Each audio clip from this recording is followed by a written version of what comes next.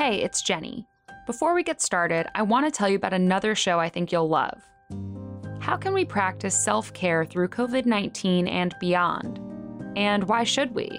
It's easy to create distractions with the latest technology, news, or television shows.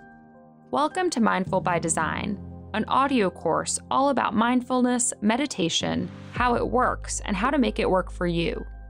With insightful conversations and accompanying meditations, Reverend Angel Kyoto Williams introduces core principles of the mindfulness practice through both science and lived experience. You can find Mindful by Design and exclusive guided meditations on the Himalaya Learning platform. Himalaya Learning is an audio learning platform that provides an extensive library of courses from the world's greatest minds, like Malcolm Gladwell, Tim Ferriss, Seth Godin, and more.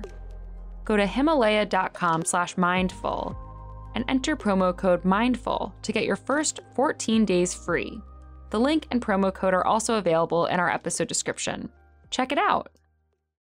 They were so angry about just us going over trying to register to vote. And I knew that this must have been important.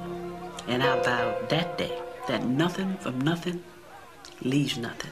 We didn't have nothing, but if I had to die, I was going to be dying trying to register to vote.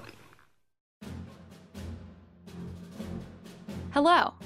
From Wonder Media Network, I'm Jenny Kaplan, and this is Encyclopedia Womanica. Today we're talking about a key figure in the civil rights movement who risked her life to lift her voice and the voices of other Black Americans.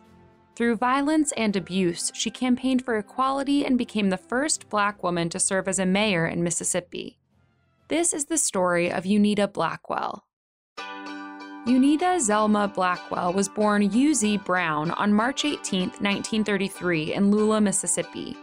Her father was a sharecropper, and Unita picked cotton in the field alongside her mother, until her mother sent her to live with relatives in Arkansas to receive a better education. At that time in Mississippi, Black children could only attend school for 2 years before they were forced to return to the fields. Though Unita's mother couldn't read or write, she was determined to give her daughter a better life. Unita chose her own full name after her teacher told her she couldn't just go by the initials UZ. She decided to go with Unita Zelma. At the age of 12, Unita left school. She returned to picking cotton until she was 31 years old. She married 3 times, but kept the last name of her first husband, Jeremiah Blackwell. It was with him she had her only child, Jeremiah Jr. The turning point of Unita's life came in 1964 during the Freedom Summer. The Student Nonviolent Coordinating Committee, or SNCC, was campaigning to raise awareness about registering Black citizens to vote. Unita signed up to help right away. During her attempts to help register Black voters across her community, she was arrested more than 70 times.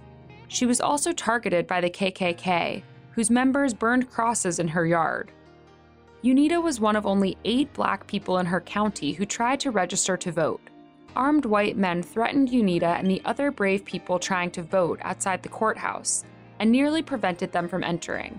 When they were finally allowed to enter the building, they were forced to undergo an unfair literacy test, which all of them failed. Unita realized that despite the fact voting was a legal right, society still stacked all the odds against the Black community. She was more determined than ever to make her voice heard, so she began to participate in one movement after another to fight the unjust system. In 1965, Unita sued her county's Board of Education for suspending 300 students, including her own son, for wearing freedom pins. She also sued to desegregate the school district. These cases traveled all the way up to federal courts. Though the pins remained banned, the district was ordered to desegregate. In 1976, Unita was elected mayor of Mayorsville, which reportedly made her the first Black woman to serve as a mayor in Mississippi. When she took office, the 500-person town had unpaved streets and no sewer system. Many residents lived in small tin-roof shacks with no running water. Unita immediately set to work on improving conditions, serving the town for 2 decades from a one-room city hall.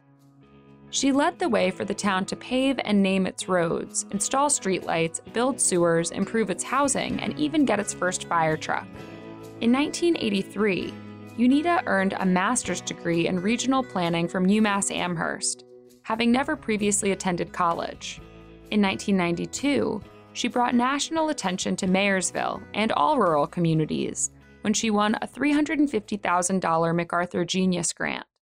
Throughout her career, Unita traveled internationally. She gave speeches, advised presidents like Jimmy Carter and Bill Clinton, and never stopped fighting for civil rights. She was defeated for re-election to her position in 2001. By then, she'd long made a positive mark on the rural communities of Mississippi and beyond. Unita Blackwell passed away on May 13, 2019. She made an enormous difference in Mayersville, Mississippi, and her influence extends far beyond her hometown.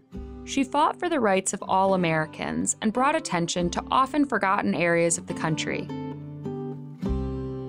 All month, we're talking about politicians. For more on why we're doing what we're doing, check out our newsletter, Womanica Weekly. Follow us on Facebook and Instagram at Encyclopedia Womanica, and follow me directly on Twitter at Jenny M. Kaplan. Special thanks to my favorite sister and co-creator, Liz Kaplan. Talk to you tomorrow.